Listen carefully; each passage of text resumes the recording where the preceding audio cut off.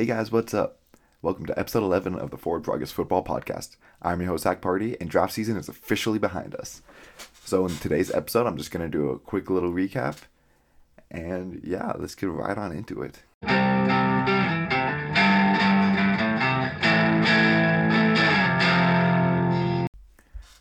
Alright, so first things first, we're actually going to talk about some of the news that just broke in the past couple days, starting out first with the DeAndre Hopkins suspension.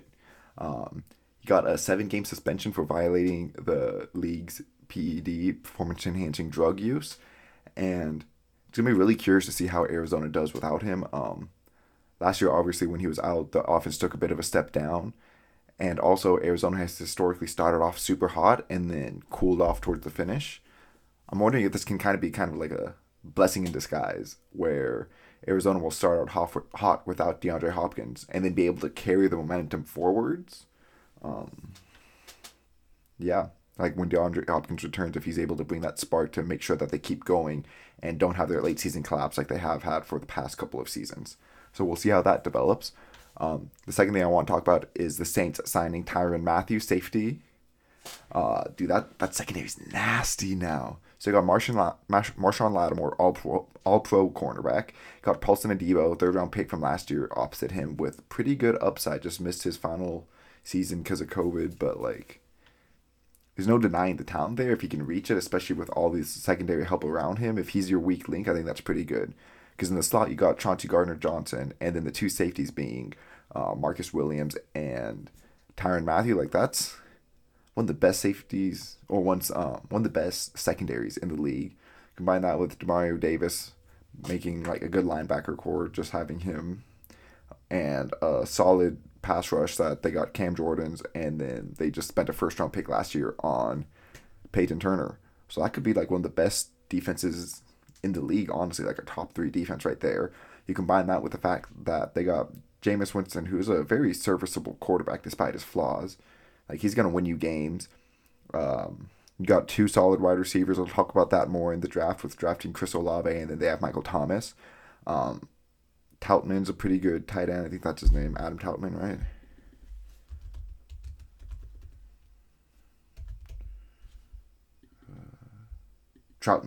Adam Troutman, my bad.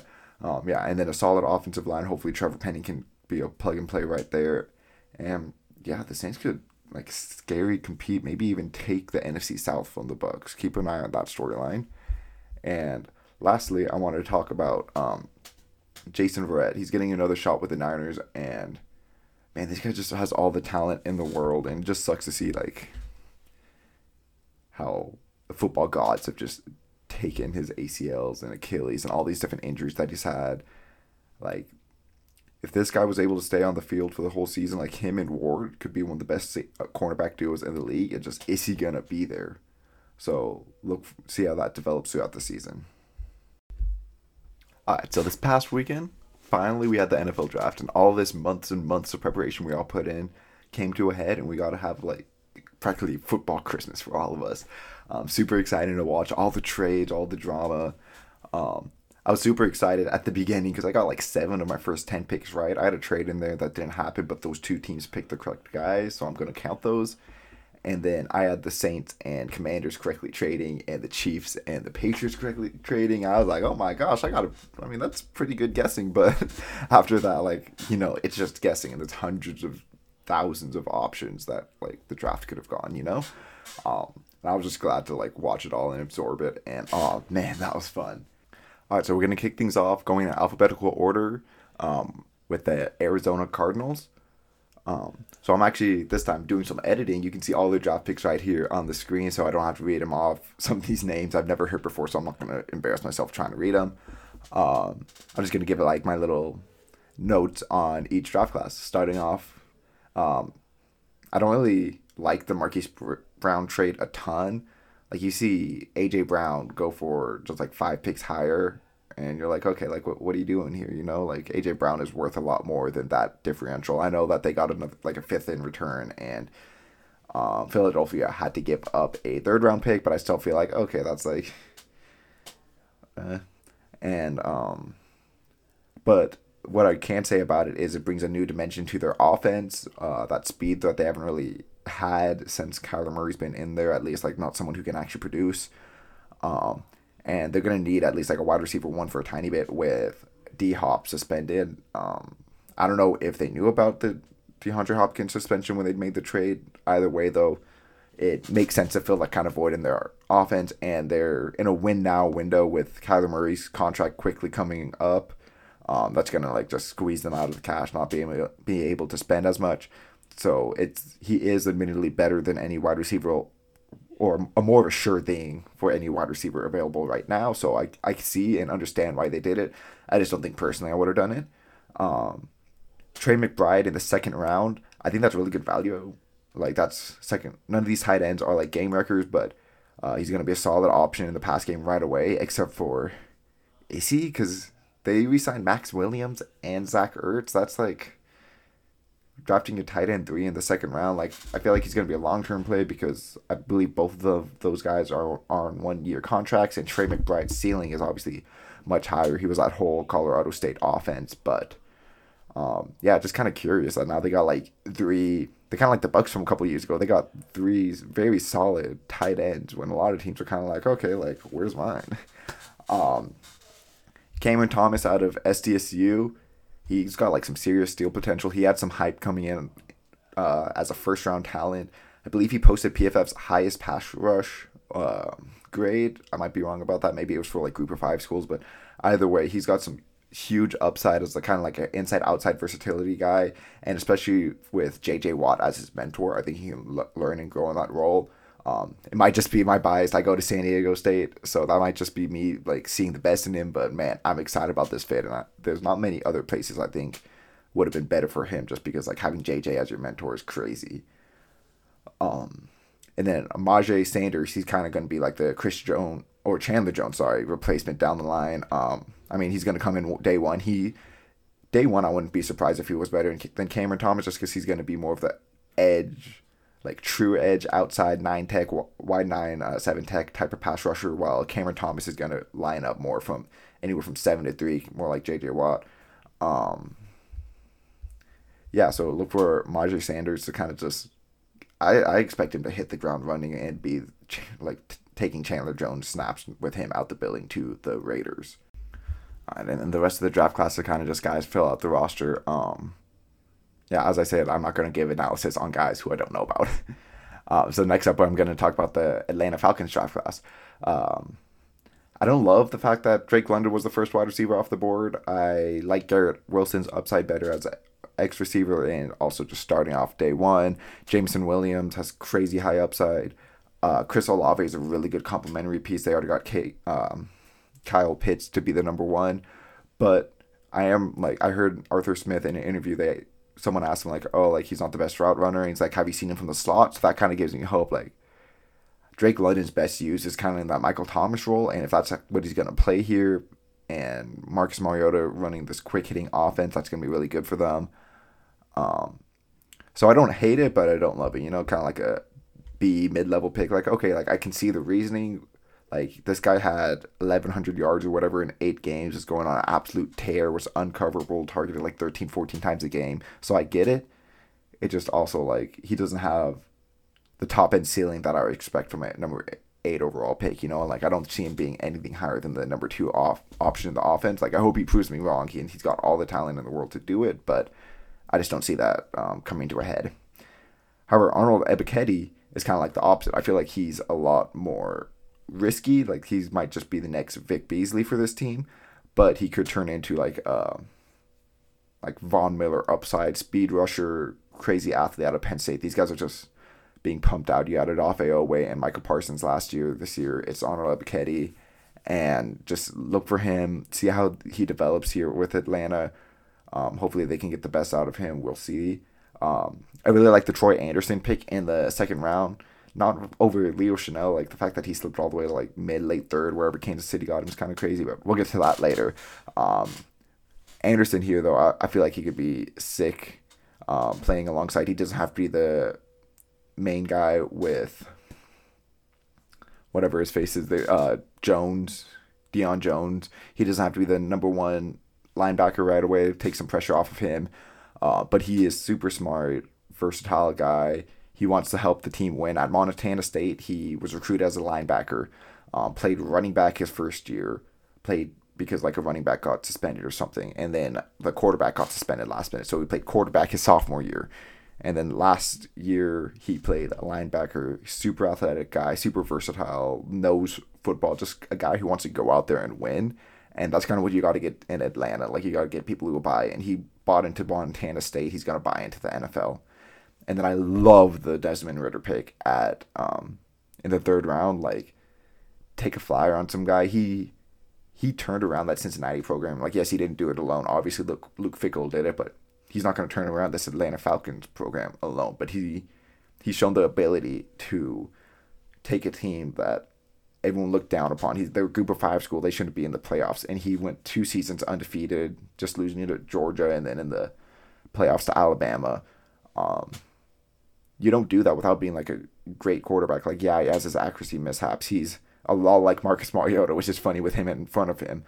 But hopefully he can grow. And I actually think I, in a previous video, compared him to Ryan Tannehill, but with more like Jimmy Garoppolo accuracy, which isn't the best, obviously highest upside pick, and that's why he's in the third round here. But it's just kind of funny that Tannehill replaced Mariota, and now this might happen again. Ridder this time might be the one replacing Mariota. Yeah, and then the rest of the guys don't really have too much to say. Now on to the Baltimore Ravens. And man, this might be my favorite draft. They got value. They traded down. They traded away Marquise Brown, which like obviously like that kind of sucks, trading away your number one receiver. But hopefully Bateman can step up and take that role. And you can tell by drafting 2 tight ends in the 4th round. They want to go back to how they were in Lamar's MVP season, relying more on the tight ends, and I love that. Like, obviously, that was the best Lamar we've seen. Kyle Hamilton, the safety out of Notre Dame at 14. That's crazy steal. He's probably a top 5 talent in this draft. Super long and rangy. He's not the fastest, but he has faster game speed, like, yeah, he didn't run the fastest, but when the pads are on, it's just different, and he's able to react, and should be like plug and play, making that safety. Marcus Williams there, huh?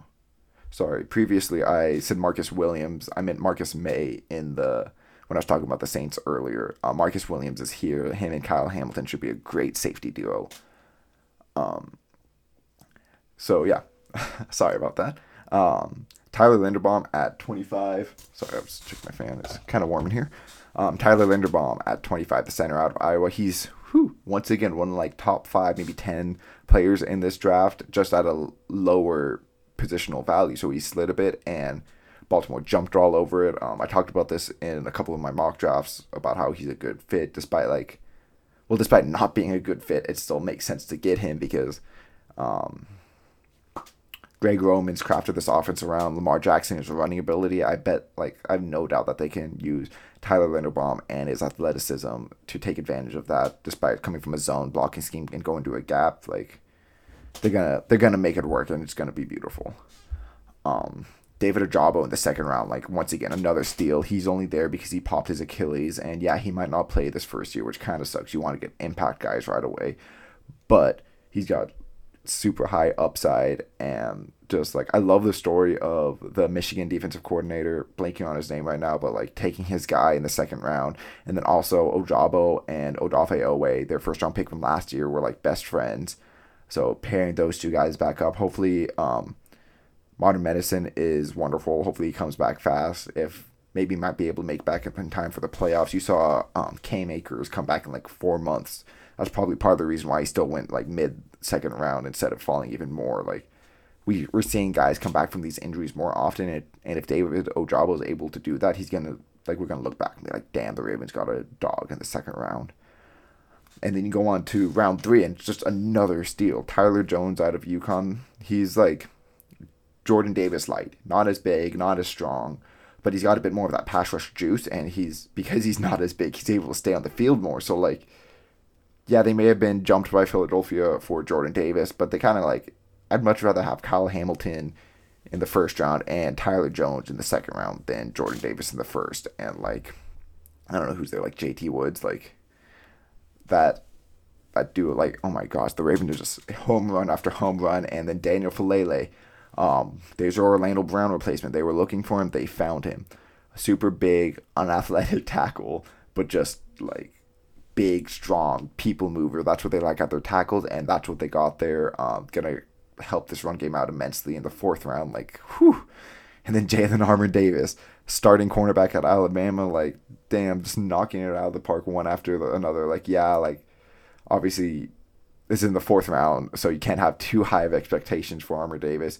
But, like, I think it was Chris Sims. Someone had him as, like, their number 2 cornerback. So he has the upside. He has the potential. And if, like, weak Martindale is no longer there, but the Ravens still have just like a history of developing these guys and getting the best out of them. So excited to see how that plays out. And then again, Charlie Kolar, tight end out of Iowa State. He's kind of like a Travis Kelsey light, like not as big, not as strong, not as fast, not as good of a feel. But also we're comparing him to a Hall of Famer. So, like, getting this guy in the fourth round is going to be crazy for that offense. Just a second receiving threat out there at wide receiver. He needs to learn how to block better. So, hopefully, like, the Ravens are going to teach him how to do that. Like, they're the Ravens, you know? And this also gives them kind of an out. Mark Andrews ain't getting any younger. Charlie Kolar is younger, so it will give them an out in case they don't want to pay Andrews like $20 million or whatever the tight end market's going to reach, because I feel like that's going to skyrocket with the way the wide receivers are going right now. The only dark spot on this Ravens draft is that they drafted Jordan Stout, the punter out of Penn State. And I know he's the best at getting touchbacks and whatever, better accuracy, 30 to 30. He's the punter you want. But man, how do you not take punt god? Like, Matt Araiza, punter out of San Diego State, just got the booming leg, hitting 86, 81-yard punch, breaking like every record in the books. Man, yeah. So, but it's a punter. You know, they had a bunch of fourth round picks. What was that 1, 2, 3, 4, 5, 6 fourth round? Is that really 1, 2, 3, 4, 5? Yeah, 6. Wow, 6 fourth round picks. Makes sense. Get a punter. Get someone you like, and that's your Cook replacement right there. And then I like how they double dip at tight end and cornerback. Just like they did last time they double dipped at tight end. Mark Andrews was a steal. Hayden Hurst, they traded away a couple years later. Got some value back for him. I think Kolar's more of the steal here than likely. But yeah, I still just like the strategy of that. And then same thing with Damarian Williams, like how they went double up on him. And yeah, I don't really know too much about Beatty, other than I was disappointed when I found out his name was Beatty and not Batty. So moving on to the Buffalo Bills. I love the Kaiir Elam pick. Personally, I do like Andrew Booth Jr. more, but I understand like different scheme fit and trading up, get your guy. Curious how they jumped Dallas. Maybe they were still looking at cornerback. Like, you know, last year Dallas just jumped and Micah Parsons, or they settled for Micah Parsons, and look how that worked out for them. But anyways, we weren't talking about Dallas. Kaiir Elam, great pick. They needed a number 2 cornerback with Levi Wallace leaving, and they got him right there. James Cook at the end in the 31st pick of the second round. That's where you want to be drafting running backs, end of the second, third round. Good value there. He's probably the best receiving back in this class, and obviously Buffalo loves to throw the ball, so good pickup there. And don't really know too much about Terrell Bernard, but Khalil Shakir should be a solid slot wide receiver right away, and that's kind of like with Cole Beasley leaving, they kind of needed that void to fill. I believe they have Jameson Crowder, actually.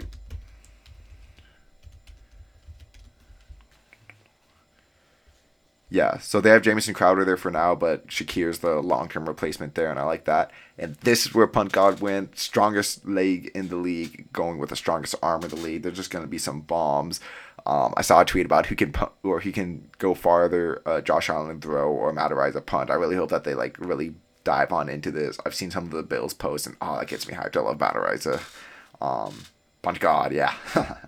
And then the rest of the guys I don't really know too much about. So we're going to move on to the Carolina Panthers. And despite being handcuffed in this draft by some really wonderful trades that they made in the past, like for Sam Darnold and Christian Fulton, or not Fulton.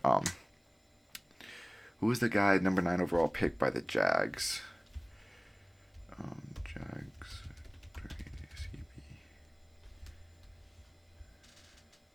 Henderson, C.J. Henderson. So despite being handcuffed by those two trades, who knows? Maybe C.J. Henderson's going to be worth a third round pick. He was the number 9 overall pick after all. He was just injured, so we'll see what's up with that. But they really knocked it out of the park, in my opinion. Getting Ika Makwanu at 6, they had their choice, and they went with probably the highest upside out of those top tackles just because he's a physical freak and he's a nasty run blocker, but he also can be a guard for them. Say they really like Brady Christensen. You're like, oh, you can't draft a guard at 6 overall. Well, that's where Quentin Nelson has been drafted, and he has returned the highest WAR according to Pro Football Focus out of any offensive lineman, like regardless of position. So yeah, obviously the tackle, like on average, is going to be more valuable, but Ike Makwanu is a special athlete, and I believe he could like knock it out of the park at either position. And then trading up, giving up future capital, not too much if I remember correctly, to go grab Matt Corral. He was apparently the number 1 quarterback on their board. That's what they always say. We don't know if this is true or not. But yeah, quarterback out of Ole Miss. And I just really like the process, like waiting until the end of the 3rd round to go up and get him instead of like getting too desperate and trading like a future first or something. Because I don't think Matt Corral's worth that, but I think he's definitely worth the flyer. Have him behind Sam Darnold, and if Darnold starts sucking, throw Corral in, see what you got there. The rest of the guys don't really know too much about, so I'm going to move on. I do know actually Kellen Barnes crazy fast, so we'll see if anything happens there. I think he ran like a 4.23 or something on the combine. Crazy, man. So moving on to the Chicago Bears. I love the Kyler Gordon pick. I think he has first round talent. People talk all the time about how Sauce never gave up a touchdown in college, and that's super impressive. But neither did Kyler Gordon. Like, yeah, he didn't have as many coverage snaps played, but in his final season, he played the entire time opposite Trent McDuffie, who went number 21 overall, and he didn't give up a touchdown. So, I don't know. I think people will sleep on Kyler Gordon, and I love the pick. I love the value. Jaquan Brisker, once again, one of these super athletes out of Penn State, playing safety this time. And him and Eddie Jackson for years, like they got their safety duo locked up. Their secondary looks to be like one of the better young ones in the league, and that's exciting. The only not exciting thing though is they waited until round 3 to help Justin Fields in this offense, and they decided to go with Velus Jones Jr., the wide receiver out of Tennessee. Man's almost 25 years old, not like a super athlete, didn't really produce until his 6th season. Got the 6th season because of COVID. And so I just don't love that they didn't really try to help him until now. And the wide receivers that they're throwing out there, Mooney, Jones, Pringle, Equanimous St. Brown, like, yeah, like we know these names, but like we know them because they're like 4th receivers on their team and just on like popular teams. And now they're all on the Bears, and it's like, okay, you got a bunch of 4th receivers, but like who's your number 1? Well, Mooney's going to be your number 1. Hopefully he can take a step up now that Robinson's gone. We'll see how that goes, but I don't know. I just don't love that they aren't really giving Justin Fields the help he needs. And with the new coaching staff coming in, you wonder, like, are they bought into Justin Fields? Like, they're just kind of being like, okay, go out there, you can do this. They didn't really get anyone in free agency. They didn't really get anyone in the draft. Yeah, I don't know, man. It really makes you wonder if they're just gonna move on from Justin Fields fast because they're like, oh, look, he can't perform. He didn't do good, but he didn't have anyone around him. I do like that in the last 3 rounds they did go after, what's that, 4? Yeah, 4 different offensive linemen, just covering their grounds. Like, I wouldn't be surprised if like 2 of these started. Just like the Bears' offensive line is just not good right now, and look for at least like 1 or 2 of these guys to come in and compete for a starting gig right away and even win it out. Hopefully they can turn into something special. I don't really know too much about them. I know Zach Thomas out of SDSU. He was a tackle for us, but he's going to be a guard at the next level. He just physically, like, that's how he lined up. And SDSU was a very run-heavy offense. So he should come in and be a solid run blocker out the gate, but I don't know too much about his pass protection. And then everyone else, yeah, can't really speak too much on them. Next up, we got the Cincinnati Bengals. I think Daxton Hill is a pretty good value. They're at 31. Probably like the second best safety in this class. And they can run some three safety rotations with Jesse Bates and Von Bell. And he should start over Von Bell. I would expect him to day one if they were only doing two safety packages, but he also doesn't need to because Bell's able to hold his own. I heard some talk about him at cornerback, like outside cornerback, and that's really interesting. I have no idea how that would go. Obviously, he didn't play that in college, different skill set, and so we'll see if that's able to transfer. And then the rest of this draft, I don't really know too much about these guys, but they drafted three safeties, and I wonder if that speaks to the Jesse Bates situation at all. You got to remember he's still franchise tagged. I don't know whether or not he signed the tag, but he's not locked up long term. Is this kind of them saying like, hey, look, we can replace you, so you either sign this for cheap value or you're gone. Like, we don't need you. And then I'm also surprised that they didn't address their offensive line until the fourth round. I'm guessing that means they really believe in Jackson Carman to take the year two jump. So moving on to Cleveland Browns. Not gonna lie, these guys I don't know too much about most of them. I will speak on the guys I do know though. David Bell in the third round seems like a bit of a reach.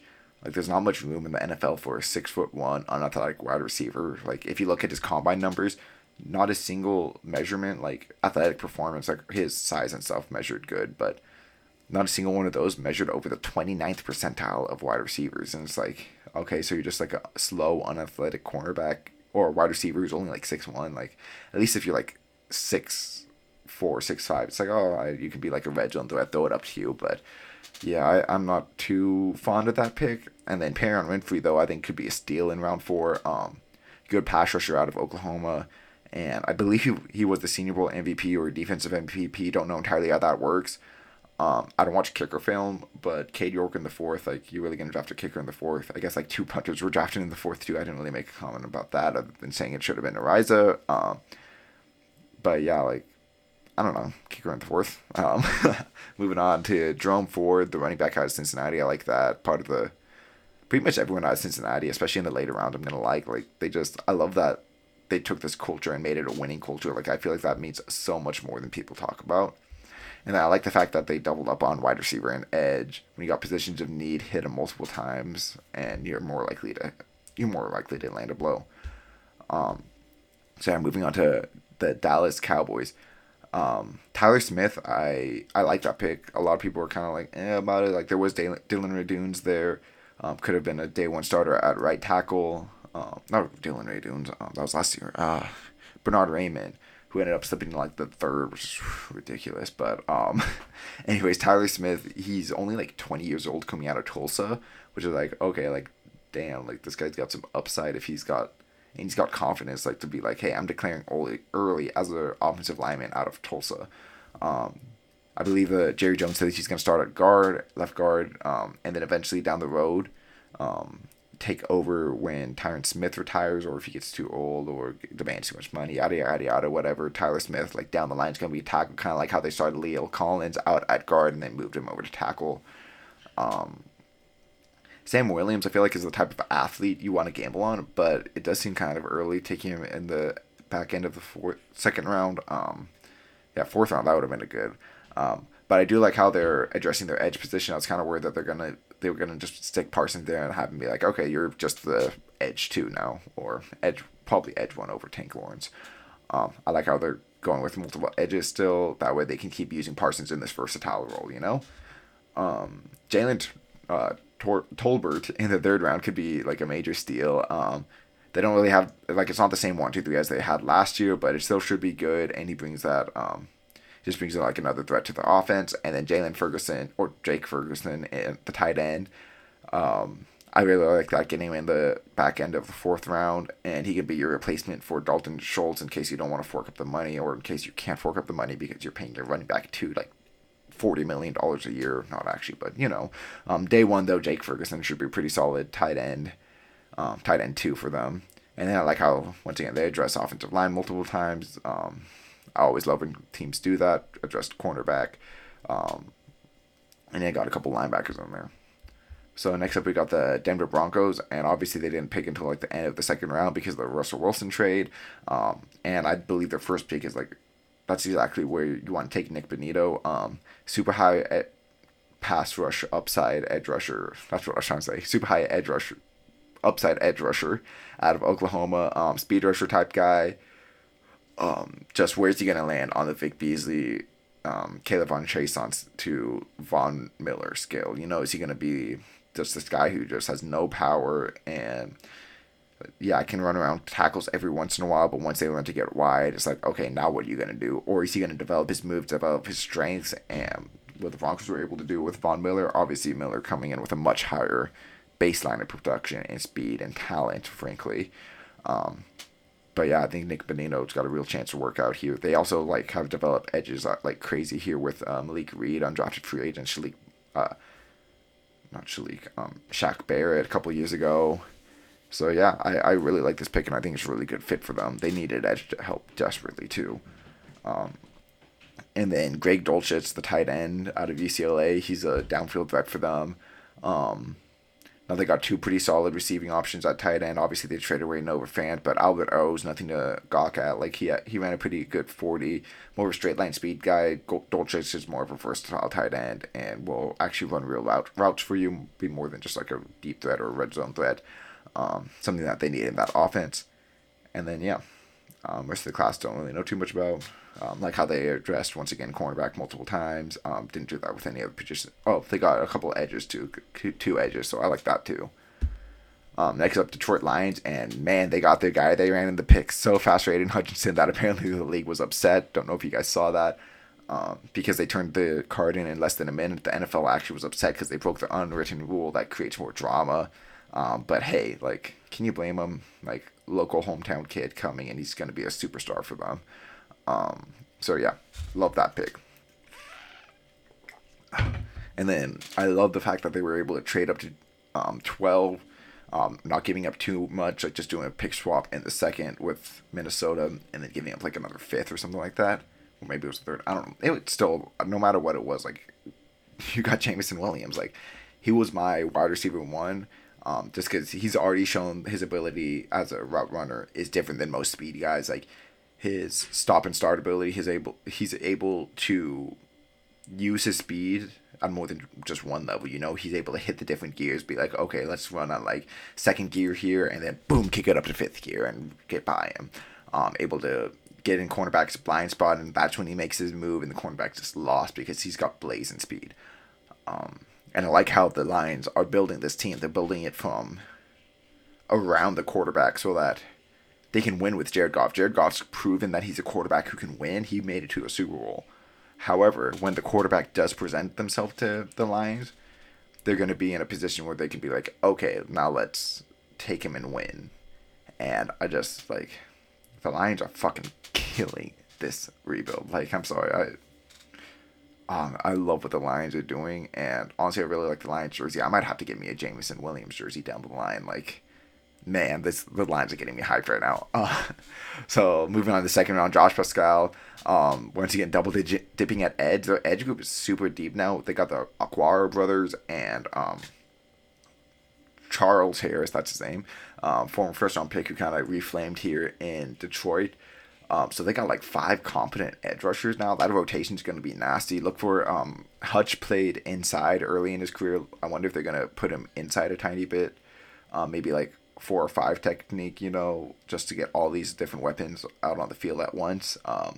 Super excited to see how Dan Campbell and this defense is going to run, or Aaron Glenn, defensive coordinator. Kirby Joseph in the third, pretty good value. Should be a solid starter opposite of Tracy Walker. And then, yeah, the rest of these guys don't really know too much, but I just think their first 3 picks, oh my god, if you're a Lions fan, like, you should have optimism for the first time in a while. And then Green Bay Packers. So actually, overall, like, this draft I like, but their first round is kind of like, man, Quay Walker? Really? Like, I heard all this stuff about him being a potential first round pick, and I'm like, nah, like, he wasn't even the best linebacker on his team. Like, and they're picking a linebacker 2 in the first round. Like, I get it. There's no wide receivers left on the board. But all these other teams made moves to go up and get their guy. Like, that's why there was none left. They were like, hey, I see a guy. I want the guy. I'm going to get that guy. And still, even then, like, why are you drafting a linebacker? You could have drafted, like, Tyler Smith or, like, like an offensive lineman, because you got 4 guys right now, but like you still need a fifth. They address that later in the draft though.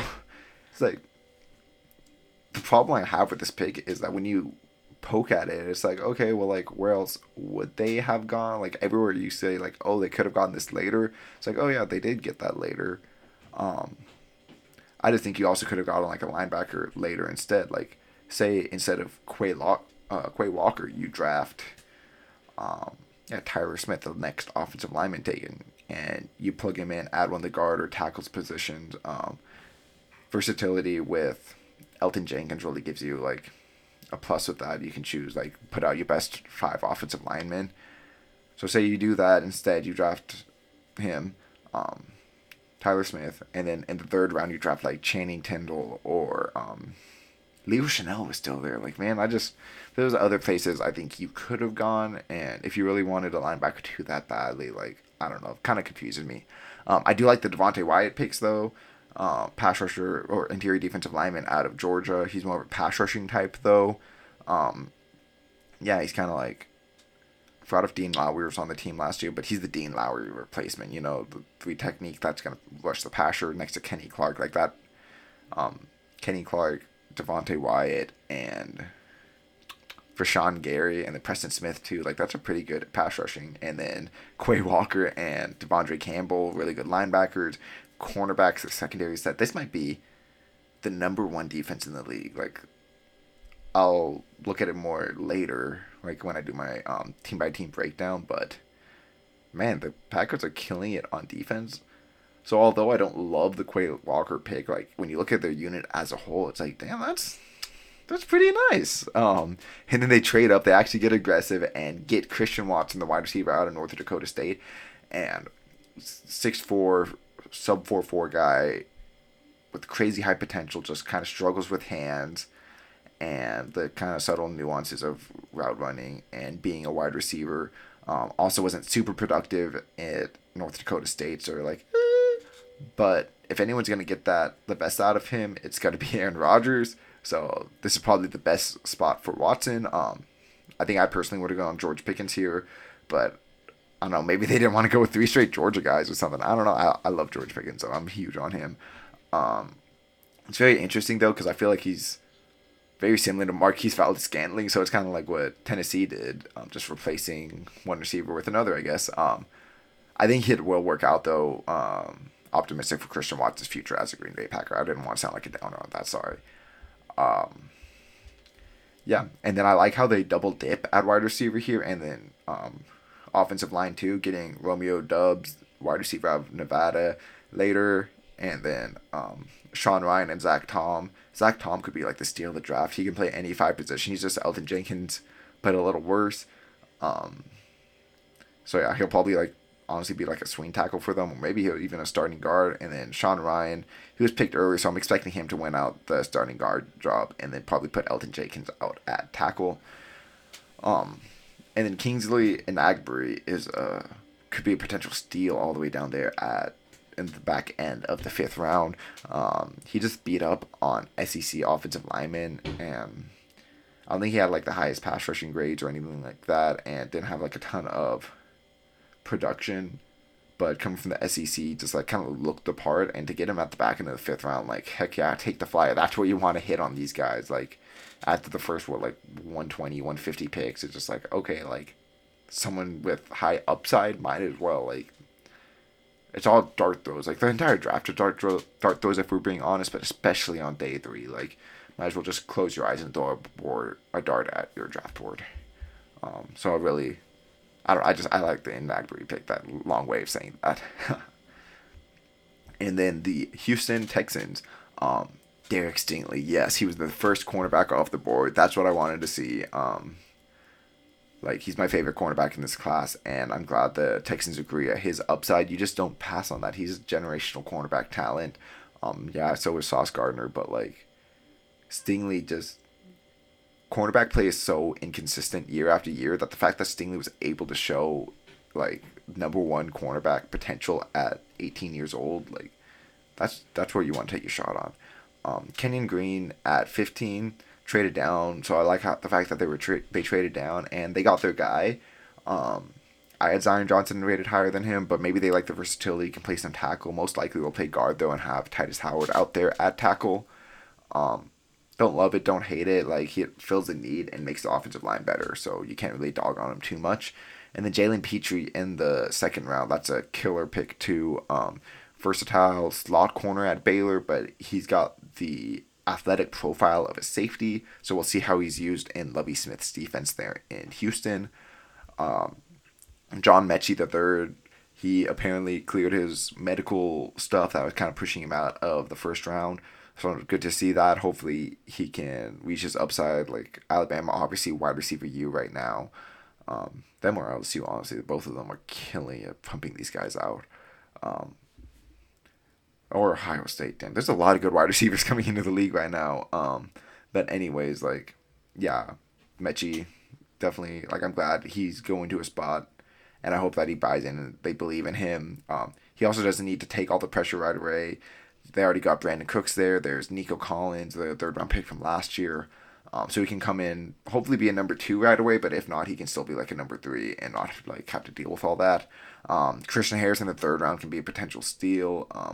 He's a thumping linebacker from Alabama with like elite athleticism. So just the middle of the third round, good spot to take someone like that. And then I like taking Damian Pierce in the fourth round. Gives us some juice in the backfield that they aren't really getting with David Johnson. Yeah.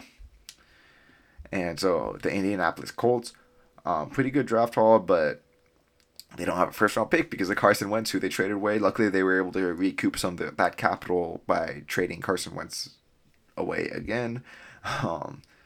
Alec Pierce should be a pretty solid wide receiver. I don't know if he has that wide receiver 1 upside, but he's 6'3" with like 4.4 speed. Should be a really solid deep threat for them. Hopefully hopefully Michael Pittman then is able to be that number 1, and then Alec Pierce can be a really nice complimentary number 2. I like the Jelani Woods pick too. He's got tight end 1 potential to replace Doyle, but Mo Alley Cox is there right now, so he doesn't have to step up and have this crazy role. Bernard Raymond, he's going to be the left tackle day 1. Like, just book it. He's only been playing tackle for a few years now, but has just, like, really nice technical footwork and really good run blocking already. Really good. He was a tight end just like 4 years ago and just transformed his body into being one of the best tackles in college football. And to get that in the back end of the middle of the third round, like, that's just crazy value. Like, the Colts should be thanking their stars. And then Cross is like Nick Cross out of Maryland. The safety is a athletic, rangy, deep safety that you need in Gus Bradley's cover 3 type system. So look for him to be starting sooner rather than later. He's not really much of a get in your face tackler type. Like, he can do that stuff, but look for him just to be like the deep safety in this role, and he should excel in it.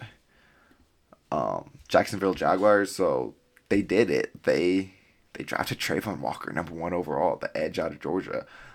They're saying that they're going to line him up as a true edge and just let him like pin his ears back and rush the passer, which I do like. Like, they don't want part of like the reason why Trayvon Walker wasn't consensus number 1 for most people was he played all these different roles at Georgia, so he wasn't able to show like, hey, I'm good. He was overshadowed by like everyone else in that Georgia defense, but he was playing his role how he should, and that was what made the defense so good. Like, everyone doing their job instead of having individual performance, and he's just a crazy freak athlete. So if he hits, like, this is gonna be, we're gonna look back on this and be like, oh yeah, of course he was the number 1 overall pick. But if he doesn't, And this is also the team that drafted Caleb Von Chase on a couple years ago. Same type of deal, except for much lower level of athleticism, but they weren't able to develop him. So we'll see. Hopefully they do. Obviously, like, he's got the potential. That's why he went number 1 overall, but we'll see how this all plays out. And then Devin Lloyd, the linebacker out of Utah, like, I don't understand the Jacksonville Jaguars, man. Like, they hired Urban Meyer last year. That whole mess, and then they got, like, they hired Doug Peterson, who, like, gave nothing to the Eagles at the end of his tenure. Like, after Frank Reich left, like, nothing was really happening there. They kept Trent Baalke, who was ran out of San Francisco, and being like everyone's wearing clown masks to your games because they want this man fired. And apparently Balky's like disagreeing with Peterson and Shahid Khan, the owner, about who they should draft number one overall. And now they trade up into the first round to draft a linebacker when they had Miles Jack, one of the best young linebackers in the league. Like, yeah, he had a down year last year, but you guys sucked. That's why. Like, the linebacker is dependent on what's around him, and nothing was around him, so he wasn't as good. So what do? They cut him, take a $5 million cap hit, sign for Folasad Aluakun, messed up that name, Folasad Aluakun, and then they trade up in the first round to draft Devin Lloyd to be their second linebacker. Like, yes, Devin Lloyd, he's going to kill it. He's going to probably be their number one linebacker because Folasad is the number two linebacker. That's what he was in Atlanta. That's what he's going to be here in Jacksonville. And later, they draft Chad Muma in the third round to be their third linebacker. Like, what are they doing, man? Do they not know that linebacker is an invaluable position? Do they not know that running back is an invaluable position the way they freaking drafted ETN in the first round last year after they found James Robinson as an undrafted free agent? This team, man, I don't understand them. Sorry, this is probably my least favorite draft looking at it. Yeah, I don't understand. Luke Fortner in the third round. I don't hate it, don't love it, don't hate it. He's gonna bring that like nasty run blocking mentality though. So I like that. Like, he's a big tough guy, wants to get in your face. There's a couple other interior offensive linemen I'll talk about later that I probably would have preferred over him, but you know, when it gets to the third round, delineation between the guys, like, okay, cool, this is the guy you prefer, so that's okay. Whew, sorry, got a little worked up there. All right, and then so after talking about my least favorite draft, this is probably my favorite draft. Like, I know I said that about Baltimore before. Baltimore knocked it out of the park, but they also were drafting like 14th overall. A bit easier to do that. But when you're drafting 30th overall, when you're the Kansas City Chiefs, already one of the best teams in the league, and you do this? Oh my goodness. Like, Trent McDuffie in the first round. Great value. This entire draft process, I no way thought he was getting past 12 in Minnesota. Obviously, Minnesota traded down, and then just no one else wanted him, I guess. Like, and Kansas City was like, we'll take him. He's one of the best cornerbacks in the league, and he's got, yeah, he's a bit on the smaller side, but like, you see it in the NFL, the way the passing game is changing to be less physical because of all these penalties. These guys are able to survive out there. And if not, maybe they plan on using him in the Tyrann Mathieu role. Like, he has the physical ability to do that. Just like, either way, that's well worth it. And they stay pat at 30 and get George Karlaftis, probably like the third best edge rusher out in the league or in the draft. I wouldn't be surprised if day one this man was the best edge rusher of this class. Like, I don't think 5 years down the line he will be. Maybe he'll be like the fifth from this class. But day one, he's a strong power rusher with all these different versatile moves that he used in college. Like, yeah, he didn't have one go-to move that was like, oh man, the offensive tackle stays up at night, having nightmares about it. But he was able to hit him with different things that worked to various degrees of success. And I was just going to go into the NFL, get better coaching, get better strength and conditioning, and just get fucking better, man. Oh, the Chiefs killed the first round. And then what do? They draft Sky Moore, wide receiver out of Western Michigan, in the second round. That's your Tyreek Hill replacement right there. Yes, he's not Tyreek Hill. I understand that. He's slower. He's a bit taller, actually, at 5'10". It's funny to say. But he's with this small wide receiver who wins with speed, elusiveness. The combination of him, MBS, and Juju, I believe, actually cover like all three of Tyreek Hill's abilities. And then guy that they've had for a while, the fast guy, Mecole Hardman, like all four of those guys, I feel like instead of having Tyreek Hill, the one guy who can do it all, now they kind of have the four roles separated into four different guys, and I think this could make their offense even better because now instead of being like, oh, Tyreek Hill's this one guy who's going to do it all and we can just put him anywhere, it's going to be like, oh, now we have all like four Tyreek Hills on the field doing the one specific thing that Tyreek Hill does. I don't know if that makes sense, but yeah, like obviously you would rather have Tyreek Hill than Sky Moore, no doubt about it.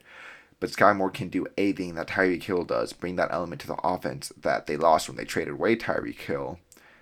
And the other wide receivers you have there have that element too. Obviously, having Tyreek Hill lined up out there, the defense is going to be like, okay, what's he going to do? Sky Moore lined up there, you know a bit more what he's going to do. So that's like that's why you'd rather have Tyreek Hill, but still like, and then they got Brian Cook in the back end of the second round, safety out of Cincinnati. Once again, love Cincinnati guys. Like, he's not going to be anything special, I believe, but he's going to be a solid starter opposite Juan Thornhill and Justin Reed. Those are three pretty solid safeties, if you ask me. And then Leo Chanel at the end of the third round, like, was that the last pick, number 39 of the third round? Wouldn't be surprised. Major steal. I thought he was going to go in the first round of New England. 6'3", 250 with 4.5 speed. He was 99th percentile in the 20-yard shuttle and bench press, 97th percentile in vert, 95th percentile in broad, 91st percentile in three cone. Yeah, he's not the best in coverage right now, but he's got the athleticism, and if they can just take him, fine-tune him, he's already a very solid run stuffer, like big, strong guy. He just huck and shuck him out of the way, and oh man, they killed this draft. As a Raider fan, I hate to say it, but they killed it.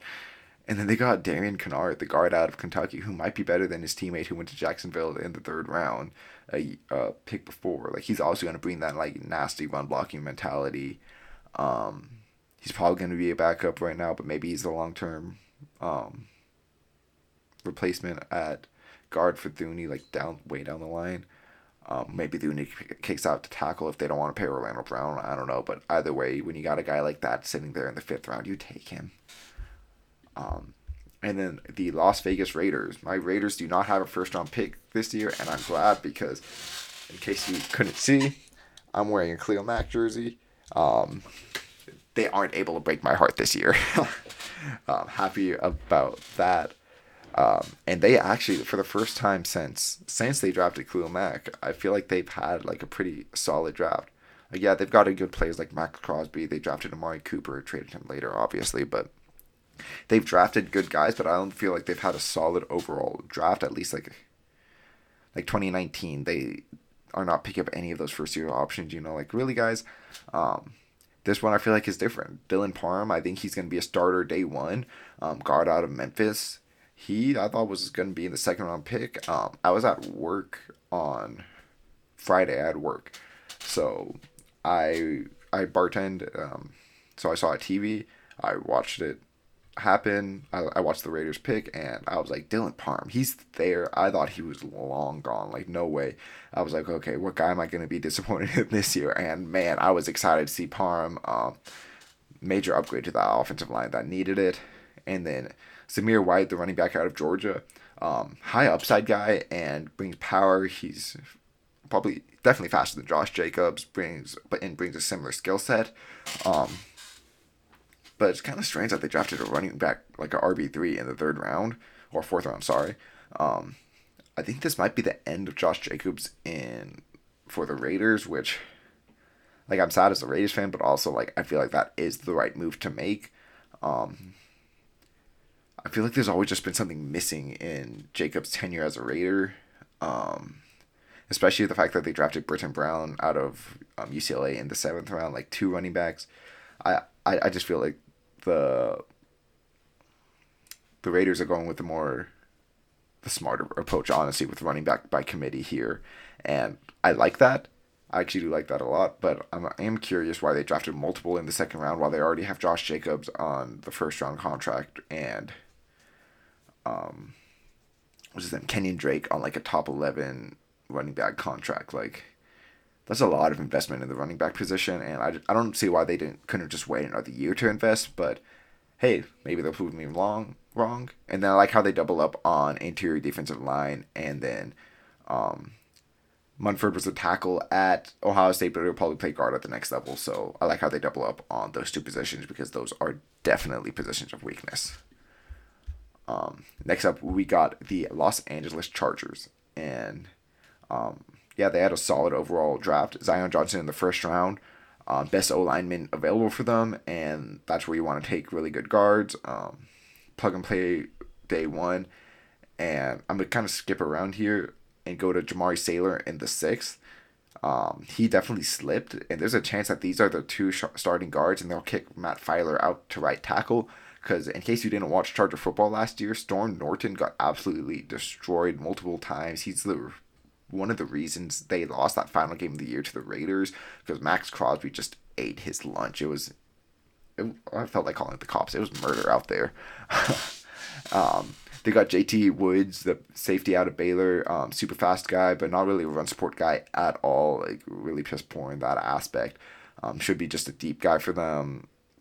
And if he's able to stay in that deep role, he should be a stud. And yeah, the rest of the guys don't really know too much about. I know Isaiah Spiller is very like high and low for some people. We'll see how he does here in Los Angeles. And then getting that fullback in the 7th round, not much to say about that.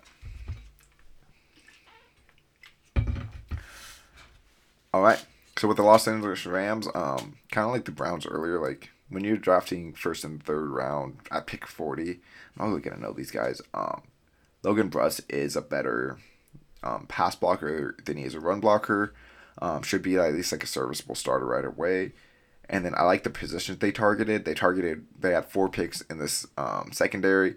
Every year they're pumping these guys out like candy, like, and the league's just snatching them from them because they don't have the money to repay them. Darius Williams, Troy Hill. I think they just actually traded back for Troy Hill, but anyways, they just got these guys, Josh Johnson, and just pumping them out, and people are snagging them up. So smart for them to keep on doing what they're doing because it's working. And then the Miami Dolphins, they drafted Channing Tindall in the 3rd round. Athletic linebacker should be a pretty solid starter for them. Him and Elonde Roberts, is that how you say it? Something like that. I'm curious though why they didn't draft offensive line. I feel like that's a mistake. They need to help improve that offensive line. So, like, yeah, I know they signed a couple guys in free agency, but that's just not a reason to ignore it. Have you seen Teron Armstead play a full season? I haven't. So, I don't know why you wouldn't at least draft someone who can play, like, 3 or 4 games for you. I don't know. That's, what do I know? I'm just some guy recording a podcast. Anyways, the Minnesota Vikings, their draft, I feel like the players they got are good, but I didn't like the trade back. But they got Lewis Dean, who's going to be a very solid starter for them, and down the line replace Smith. So I don't hate it, but I think that I would have preferred if they stayed put and drafted McDuffie there. However, Andrew Booth was their pick at, like, just the pick that they had. And I love it if he can stay healthy. I guess there were some injury concerns. That's why he fell out of the 1st round. That could be a better deal, getting Lewis Dean and Andrew Booth versus, like, I don't know what safety was there. Petrie was already taken, so maybe they would have had to trade up to get a safety that they liked. Either way, we'll see how that all plays out. Ed Ingram's a solid guard, should be a good starter for them right away. Came in really high upside guy, or came in as a true freshman and showed really high upside, but then some sexual assault allegations that were dropped. And he came back and just wasn't the same guy. Hopefully he can pick it back up in the NFL. We'll see about that. Asamoah should be a good weak side linebacker, and he can learn under Eric Kendricks, who's one of the best cover linebackers in the league. He's got athleticism to be that same guy, but we'll see if he can pick it up mentally. And then I like the way they double dip at cornerback with Caleb Evans. So moving on to the New England Patriots. Let me fix this in my notes. So Cole Strange, he definitely seems like a stretch, but I'm glad that they at least were able to trade back as a Raiders fan. I've seen many a drafts go by where we just stay put and draft Clelin Ferrell 4th overall. So at least they were able to get some value back and then draft the guy who was there really another guard that you were taking, like, instead of him? So, yeah, maybe they could have drafted Tyler Smith at 21 overall, but I don't hate it. I don't think it should be getting dragged through the mud as much as it is, especially because the Patriots kind of like the Patriots way, they know what they're doing, but it is very strange. All right, and then Tyquan Thornton, he's fast, but, like, Is he much more than that? He's going to come in and be their four wide receiver at best, with Devontae Parker probably being their number one, and then why am I blanking on their name? Nelson Aguilar, Kendrick Bourne, and then now Tyquan Thornton's going to be your fourth. But then he's actually going to be like your sixth receiving option, because you also got Hunter Henry and Tennessee guy from a couple of years ago. Wow. Oh my gosh.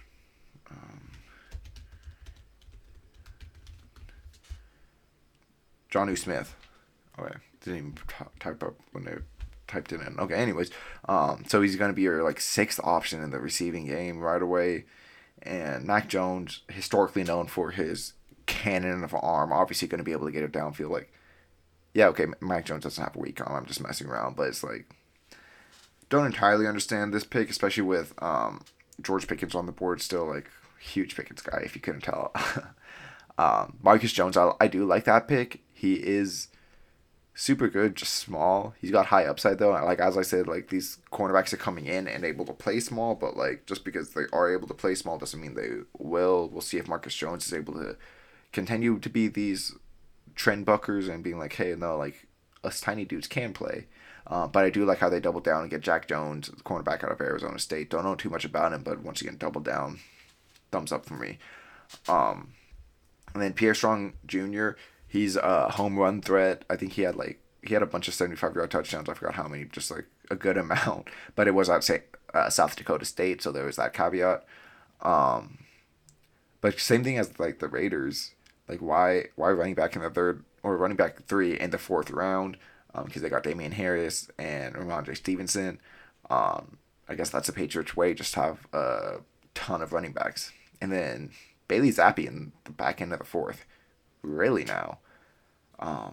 Man, Sam Howell, I feel like, got the boot. Like, you're taking Bailey Zappi over the man? I don't understand that. I mean, Carson Strong, too. Like, his knees really messed up, so I get it. But I still would rather have Carson Strong and especially Sam Howell. Like, wow.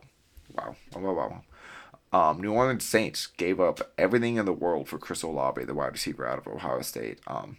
I love Olave. Olave, I felt like, was going to be like a sneaky best wide receiver, like, picked in the 20s, like Justin Jefferson a couple years ago. And I was wanting to say a couple years down the line, like, I knew he was better than what he was going to, what people were saying, like, where his draft position was. And then the Saints give up, like, a future first, future second, like, third, fourth, all these picks for him to get up to 11. It's like, really? Oh. Okay, well, like, now if he isn't anything short of Justin Jefferson, is that worth it? I'm going to say no, and which I hate, because I loved Chris Olave watching him, but he's just going to have to be one of the best wide receivers we've seen in order to make up for this, and I don't think he will be. Like, he's going to be a really solid number 2 opposite Michael Thomas, but much more than that, I don't know. And then Trevor Penning, I like this pick. Nasty run blocker, has a ton of work to do in pass protection, and was a FCS level player, so we'll need to catch up with the speed of the game. And then they come back with Alontae Taylor, the cornerback out of Tennessee. Like, who? I didn't know about him, honestly. Looking into it a bit, he's a good athlete. I know I said I wouldn't talk too much about guys I don't know too much, but if they're picked in the 2nd round, I'm like, okay, I at least gotta like say something. I can't just be like, okay, don't know him. But it looks like he tested really well, good athlete, 6'1", 190.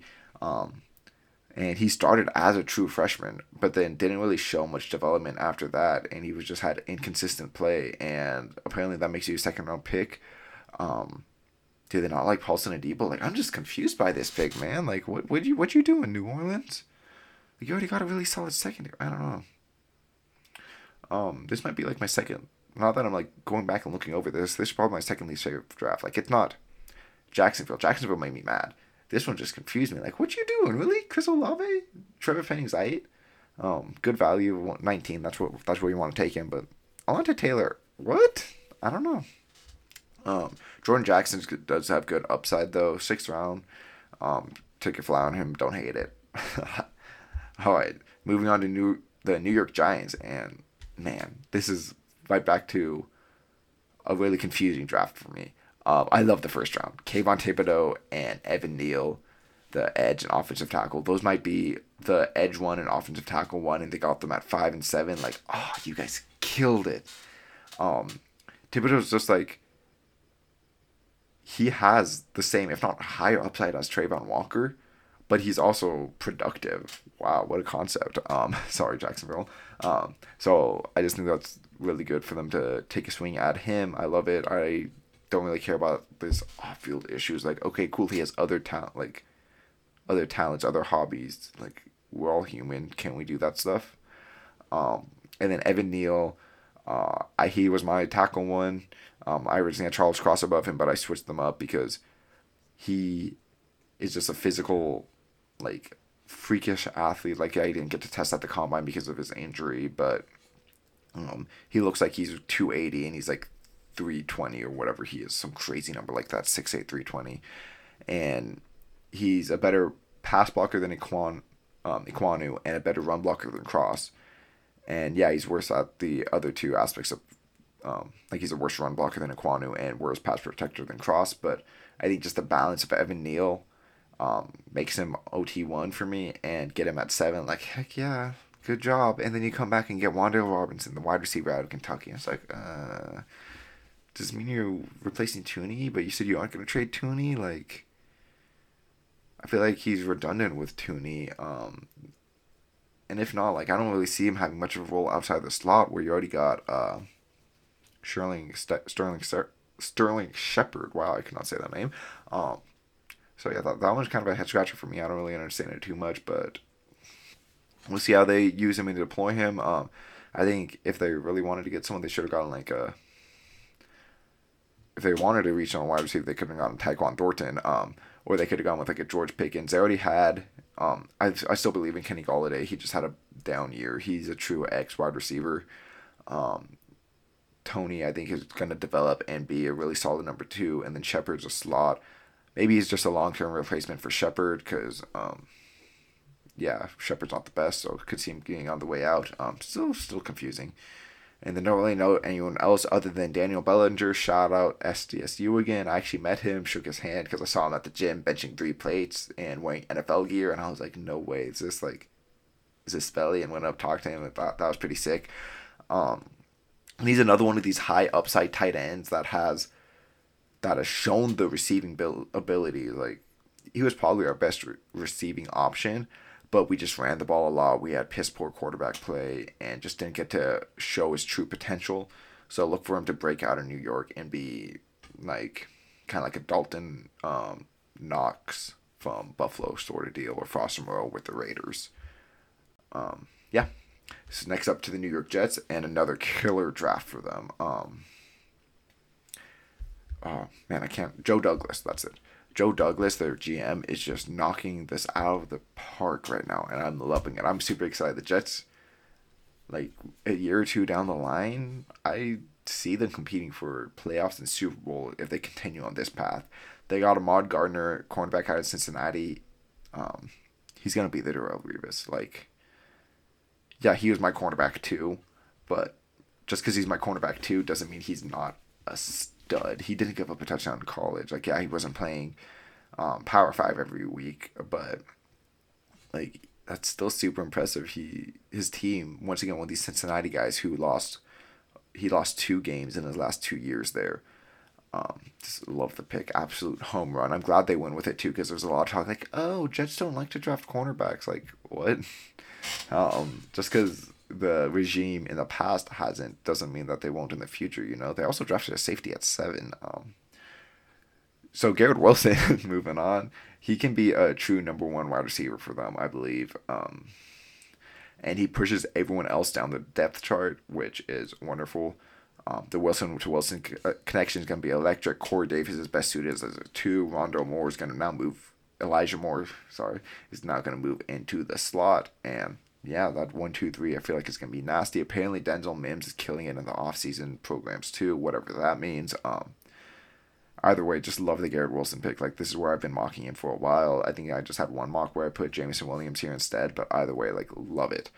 And then to trade back up into the first round without giving up too much to grab Jermaine Johnson, who you were thinking about at 4, like, yeah, I didn't think he was worth a top 10 pick, but like at 26, heck yeah, go get your guy. And now you got him and Carl Lawson with oh man, I'm blanking on his name.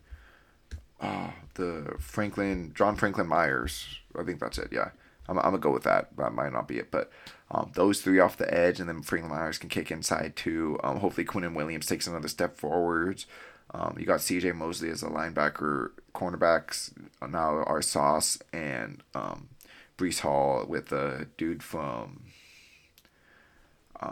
Seattle coming in too to play slot, and you got hopefully your safeties can take a step up. Marcus May is leaving. That's obviously a concern. But still, this defense is coming together well under Robert Salah. And then they get Brees Hall in the top of the second. He was my top running back out of the guys I saw. I didn't really go too much into running backs because running backs, So I'm not like super sold on, oh, he's the number one running back. Great pick. But he was like, yeah, if you're going to take a running back, he's the running back I think you should take. And yeah, it adds another explosive element to that room. Him and Michael Carter should be a pretty solid 1-2 punch. And then Jeremy Rutger out of Ohio State, the tight end, he was just kind of overshadowed by all the wide receivers they had there. And so look for him to kind of have that same like Dawson Knox sort of deal where it's like, oh, underutilized. Obviously, the poster board for that, if you didn't know, is oh my God, why am I blanking? George Kittle. Wow, thank you, Zach. George Kittle's the poster board for that, but I don't want to compare these guys to Kittle because they aren't going to be Kittle. But to have a career arc similar to him would be Dawson Knox would be wouldn't be surprising. Maybe a bit closer to Foster Moreau, honestly, because they did just sign C.J. Uzomah and Tyler Conklin, so we'll see if how much playing time he gets year one, but down the line he should become their starter, I believe. Philadelphia Eagles, I like how they traded up and then also traded down.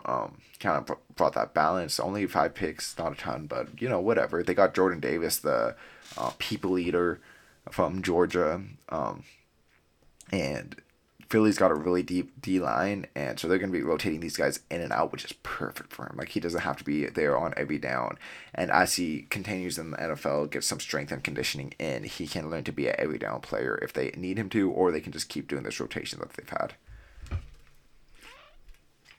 And then the second round, after trading down, they grab Cameron Jurgens out of Nebraska. And I think that's wonderful. He's going to be the long-term replacement for Jason Kelce. Like, this is probably Kelce's last year. Lets Dickerson stay at guard, which is where he's been practicing and playing for the last year. So it makes sense. Okay, now he doesn't have to learn how to. He played center out of Alabama, but he doesn't have to relearn all that. So that's nice. And Jurgens is the perfect replacement for Kelce. This super athletic bit of an undersized center. Grab him in the second round, and yeah, not to win this year, but you're gonna win next year. Where you have 2 first-round picks again. Oh my goodness, Philadelphia killing it. I love you, especially with this Nakobe Dean pick. He was probably my favorite linebacker I watched. I did put Devin Lloyd above him when I was doing drafts and stuff, just because this is my first year doing scouting and all this. But watching Nakobe Dean, he was my favorite out of the guys that I watched. And to get him in the third round, he had the injury. Hopefully, from all I'm hearing, it's not going to limit him too much in the league. And if you were concerned that he was playing behind this crazy defensive line at Georgia, well, guess what? Philadelphia's had this crazy defensive line too. So don't worry. He's still going to be productive. He's going to be the steal of this draft in the third round, at least on the defensive side. We'll get to quarterbacks later, where I think there's a bigger steal. Speaking of quarterbacks and not steals, but stealers, we can go to Kenny Pickett, the quarterback picked in the first round and the only quarterback picked in the first 2 rounds. I understand the pick. He's a local guy. He's got this perceived highest floor. He ran an efficient offense. He's got a bit of athleticism, but is it going to be enough to actually do shit in the NFL? We'll see. And yeah, I am concerned about his small hands. Oh, Joe Burrow's fine. Well, Joe Burrow doesn't have sub 9-inch hands. I have 9-inch hands. I guess probably right hand's better. And I don't feel like my hands are big. I've never thought of myself as a big hand guy. And now you got Kenny Pickett out there, two gloves. He's gonna be fumbling it like left and right. I'm worried. And I just don't think he has this crazy high upside either. I just don't really understand the pick a ton. And it's gotta sting seeing all these other quarterbacks fall all the way to the fifth round for Sam Howell. And you picked Kenny Pickett 20th overall. Gotta sting if these Steelers. But I think they killed it with the rest of the draft. Once again, double dipping at wide receiver. I love when teams double dip, as I've said multiple times. And I think this four wide receivers they have here, they're going to kill it. I think George Pickens is going to come in and be the number one. He's probably like my guy out of the wide receivers. Him and Jameson Williams like are probably my favorite two wide receivers in this class. And I know they have Deontay Johnson there right now, but I believe that Pickens will take his job. Maybe not year one, but sooner than you think he's going to be their wide receiver one, putting Deontay Johnson as a more of a complementary role, which I think he'll thrive in. Claypool as a deep threat, and then Calvin Austin as Tyreek Hill. Yeah, he's 5'8", he's small, so is Tyreek Hill. He's fast, he's electric, he's a gimmick guy, but also he lined up outside at Memphis. Like this, he's not just gonna be Jakeem Grant or whatever his name is for Jacksonville and wherever else he's played. He's not just gonna bounce around the league like that. He's got serious upside as a true like difference maker at wide receiver. And yeah, I really like that. And then they double dip again at quarterback. Imagine down the line. I have no idea who Chris Aladucun is, but imagine if he becomes Kirk Cousins and Pickett's RG3. I don't know. I just think that's a funny thing. But even funnier is the fact that they drafted Connor Hayward, the fullback out of Michigan State, who is brother of Cam Hayward. It's like, oh, that's cool. They drafted their brother who's a fullback, who's or the brother of the stud pass rusher who is a fullback, and I guess they have to cut their other fullback who, what's his name? Derek what? Oh, that the brother of the other stud pass rusher. That's an awkward conversation. Hey, we're gonna cut your brother because we signed your brother. I just think that's pretty funny. Then the Seahawks, I love that they got Charles Cross there at 9, best pass protecting tackle in the class, and we don't know how he's gonna be in run blocking just because like he was only asked to do that in Mike Leach's air raid offense. Boyan Mafe, the edge out of Minnesota, is a pretty high upside edge, but Seattle hasn't really given me too much confidence that they're able to develop these guys, so we'll see how that goes. They haven't really developed a good pass rusher since the Legion of Boom days. Kenneth Walker in the third is pretty good value. Like he was some people's running back one, and the only problem is like now they got a pretty loaded running back room, which there was a lot of injury there, so I guess it kind of makes sense. But man, I want to see Rashad Penny get his chance to shine there, SCSU guy, as I said. And then you got Chris Carson there and DJ Dallas. So a bit curious that they decided to go that route. And then Abraham Lucas, the tackle out of Washington State, also coming from Washington State, was another one of these Mike Leach offenses. Hopefully those two guys are able to be tackle. Lucas will obviously compete with Stone Forsythe for the other tackle spot, but we'll see how that plays out. Curious that they didn't take a quarterback there. Really thought they would. I think it just makes more sense to draft a quarterback over Kenneth Walker. I don't know.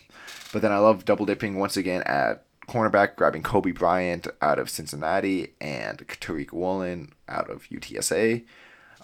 Kobe Bryant was the Nico Thorpe winner. Like, he didn't deserve it over his teammate Sauce Gardner, obviously. That's why Sauce was the 4th pick, and Kobe Bryant was the 4th pick of the 4th round. Kind of funny. Didn't realize that connection till right now.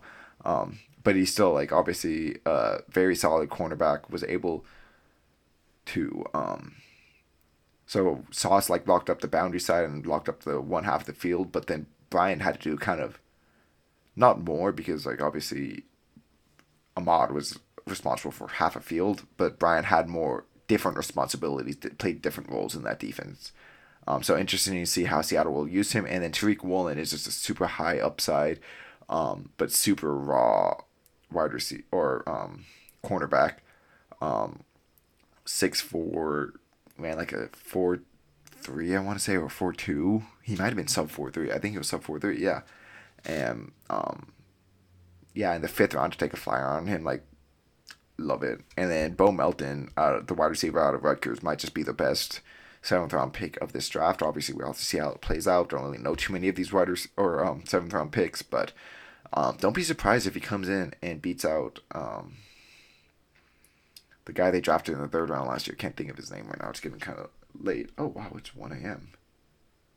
Whew, did not realize that's why I'm so tired. Oh, this is a long episode. This is over an hour long. Sorry, guys. I'll try to wrap it up pretty soon. But yeah, don't be surprised if he beats him out and becomes the wide receiver 3 there. So now on the San Francisco 49ers. So Drake Jackson's a really high upside speed rusher. He's probably just going to be a designated pass rushing role with a deep edge group right now. You got Eric Armstead who plays inside outside there. And obviously Nick Bosa and then D Ford. So Drake Jackson can just come in for pass rushing downs, get the guys on oxygen, you know. Another running back, like, I don't know much about Tyrion Davis Price. I don't even know how to say his name. Sorry about that. Yeah, it's very. I don't know why they draft so many running backs. Like they're the team that proves that running backs don't matter and that like anyone they put in the system, works. And yet they always spend a third round pick on a running back. It's so weird, man. Moving on, Danny Green is a 4.3 speed threat. Danny Gray is a 4.3 speed threat type of guy, and kind of excited to see how Shanahan uses him. Like, haven't really seen him have a true deep threat, I believe. I can't remember if he was there with Marquise Goodwin, but either way, like, kind of that'll be exciting. It adds a new layer to the Shanahan offense, and then I like how they double up on cornerback, especially with Tariq Castro Fields. He's a really good athlete and won't need to start right away, but I think he's got pretty good upside, especially with like one of the last picks of the 6th round. The Tampa Bay Buccaneers, they got Logan Hall after trading down with the first pick of the 2nd round. That kind of makes that D-line nasty with Jason Pierre-Paul. Wait, actually, I don't know if Jason Pierre-Paul's still there. Yeah, okay. So Jason Pierre-Paul, Joe Tryon-Sarinka, Shaq Barrett, Vita Vea, and now you got Logan Hall. Like that's a nasty rotation. Luke Godecki played tackle at Central Michigan. He can slide right in at guard. And now you got Shaq Mason and Godecki there to replace Kappa and. Man, it's late, guys. Sorry, I cannot remember. Bucks guard retire. Ali Marpet. So yeah, that's your Ali Marpet replacement right there. So that's really good. And I like how they double dip at tight end with Cade Otton and Ko Kieft. Gives them right now they only have Cameron Brate, so it gives them just a couple more options. Rashad White in the 3rd round, solid receiving back. You know how much Brady loves those, so pretty good. 4th round punter, And then Zion McCollum though, that's exciting. He's kind of like with the Seahawks, Tariq Woolen, but for whatever reason went after Tariq Woolen, and he produced unlike Tariq Woolen as a cornerback. And he has the single highest relative athletic score, RAS score. I don't know if you saw those trending around on Twitter, but he has the single highest since they've been doing it. I think they started tracking it in like the 80s, and that's just the combination of your size, speed, shuttles, all that. Just this freak athlete, get him in the 5th round, and yeah, I think that's going to be one of the steals of the draft too. Total project right now, but great value. Like, he could have gone day 2, and I wouldn't have batted an eye. I've been like, okay, yeah, that makes sense. The fact that they got him in the 5th, whew, I love that for them. Tennessee Titans now. They had to trade away AJ Brown. They didn't have the money to fit him in, I guess, or didn't like see him as their future. Makes sense. They're paying their running back, and they got a good amount of invest in the offensive line right now, and someone Tannehill, yeah. And their edge rusher, Bud Dupree, Harold Landry, they got a lot of money locked into. Jeffrey Simmons is going to demand the bag. And I guess A.J. Brown was just the odd man out. Kind of sucks. I think I would rather have A.J. Brown over Harold Landry and Bud Dupree. But, you know, this is the Titans running it, and this is what they decided to do. And if you want to get an A.J. Brown replacement, Treylon Burks the way to go. I'm kind of scared that he won't be able to live up to it. Like, He's not going to come in and be able to be wide receiver one right away, but that's what they need. Robert Woods is, I feel like, better as a complementary role. But we'll see. We'll see how this plays out. It's also like, when was the last time a wide receiver with weight issues kind of figured it out and made it in the league? Like Alshon Jeffrey. Hopefully he's able to control his weight and really buy into being their wide receiver one. But I don't feel like this was a win now move when the Titans are in a fast closing window with an aging running back being their focal point and Ryan Tannehill ain't getting any younger. McCreary, I feel like, is a good pick in the second round. Maybe not above Andrew Booth, but he was really good in college, like locking people down, like Jamar Chase. He was able to lock down, and he just has small arms, so that's like, or short arms, like he sub 30-inch arms. You don't see that in the NFL. So is he going to be able to keep it up and produce like an elite cornerback? We'll see. But he would be an outlier if he were to, so that's kind of the scare. And then Nicholas Petit-Frere, he's going to compete with at tackle and guard with Dalen Radunes and whoever else they want to go there. Malik Willis in the third round. Wow, that's he should have gone in the first. He's not.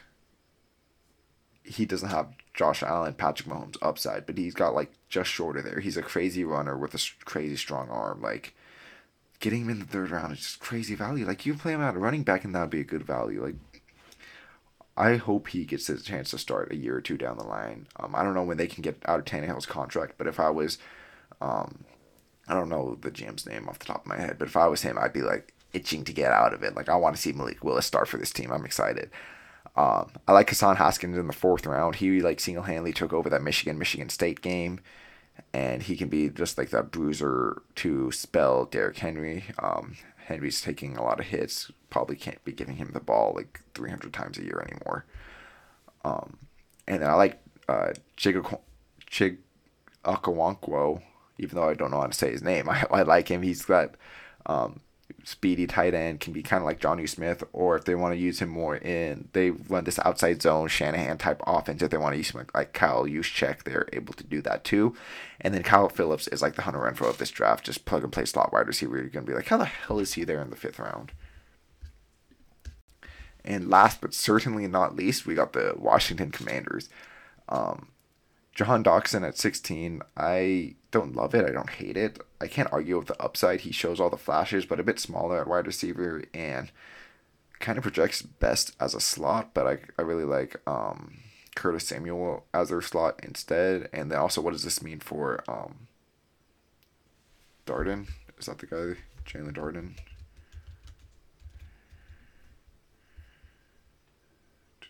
No, not him. Diami Brown, sorry. Those guys are like the same guy in my head. What does this mean for Diami Brown? He's a high upside guy out of UNC. Is he still going to play there? We'll see how that plays out. Fedarian Mathis in the second round. I feel like that was a bit of a reach, especially with Tyler Jones still there. Does this spell the end for Payne, De'Aaron Payne? We'll see about that. He's not under contract next year, so I feel like this is just replace one Alabama defensive tackle with another one. I like Brian Robinson in the third round. He's a power back, brings out element to offense that they don't currently have. And I love the fact that they got Sam Howell in their fifth round. Like, he's going to come in, already have that rapport with Diami Brown, so that's a reason you should keep him around. And in the fifth round, he's got all the physical tools of a Malik Willis. Maybe not quite as fast, maybe a slightly worse arm, maybe not though, honestly. His arm is pretty strong. And he's a super strong runner too. He was like practically a fullback in the running through defenders last year in college. And he's only 21 years old, so I don't know how he's there in the fifth round. But yeah, heck yeah, take him and he's going to be your starter. He's going to be the franchise quarterback of the Commanders for the next 10 years. Like, if he's not, I'm going to be surprised. In the fifth round, like, I wasn't convicted on him before the draft. You know, it depended on his landing spot, it depended on all that. But Washington's been searching for a quarterback for years, like my entire life, I feel like. And I've just got a feeling they found him. Yeah, I don't know if it's much more than a gut feeling, but he has the upside to do it if he can just reach it. And I like the direction Washington's going in right now. And if Sam Howell can bring that, like, they can be year in, year out competitors. Like, I love that pick. All right. And that does it. A bit of a longer episode. Sitting almost at, almost at 2 hours, huh? Damn, I'm sorry, guys. Only like an hour and a half, actually. But yeah, thank you guys all.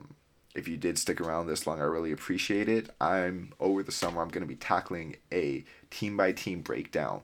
Hopefully the episode will be shorter than this one, but I'm planning on doing like 20-minute, maybe 30-minute episodes. We'll see how it goes after the first one. But for each NFL team, I'm going to be uploading multiple times a week, because there's only like 16 weeks from now until when football starts, and there's 32 teams.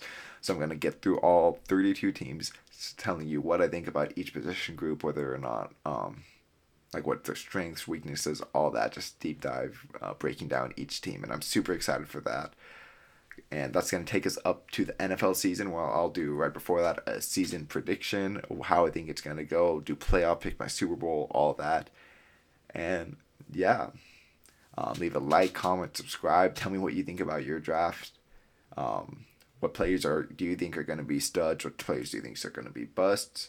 If you're on Apple, Spotify, anything like that, leave a review. 5 stars.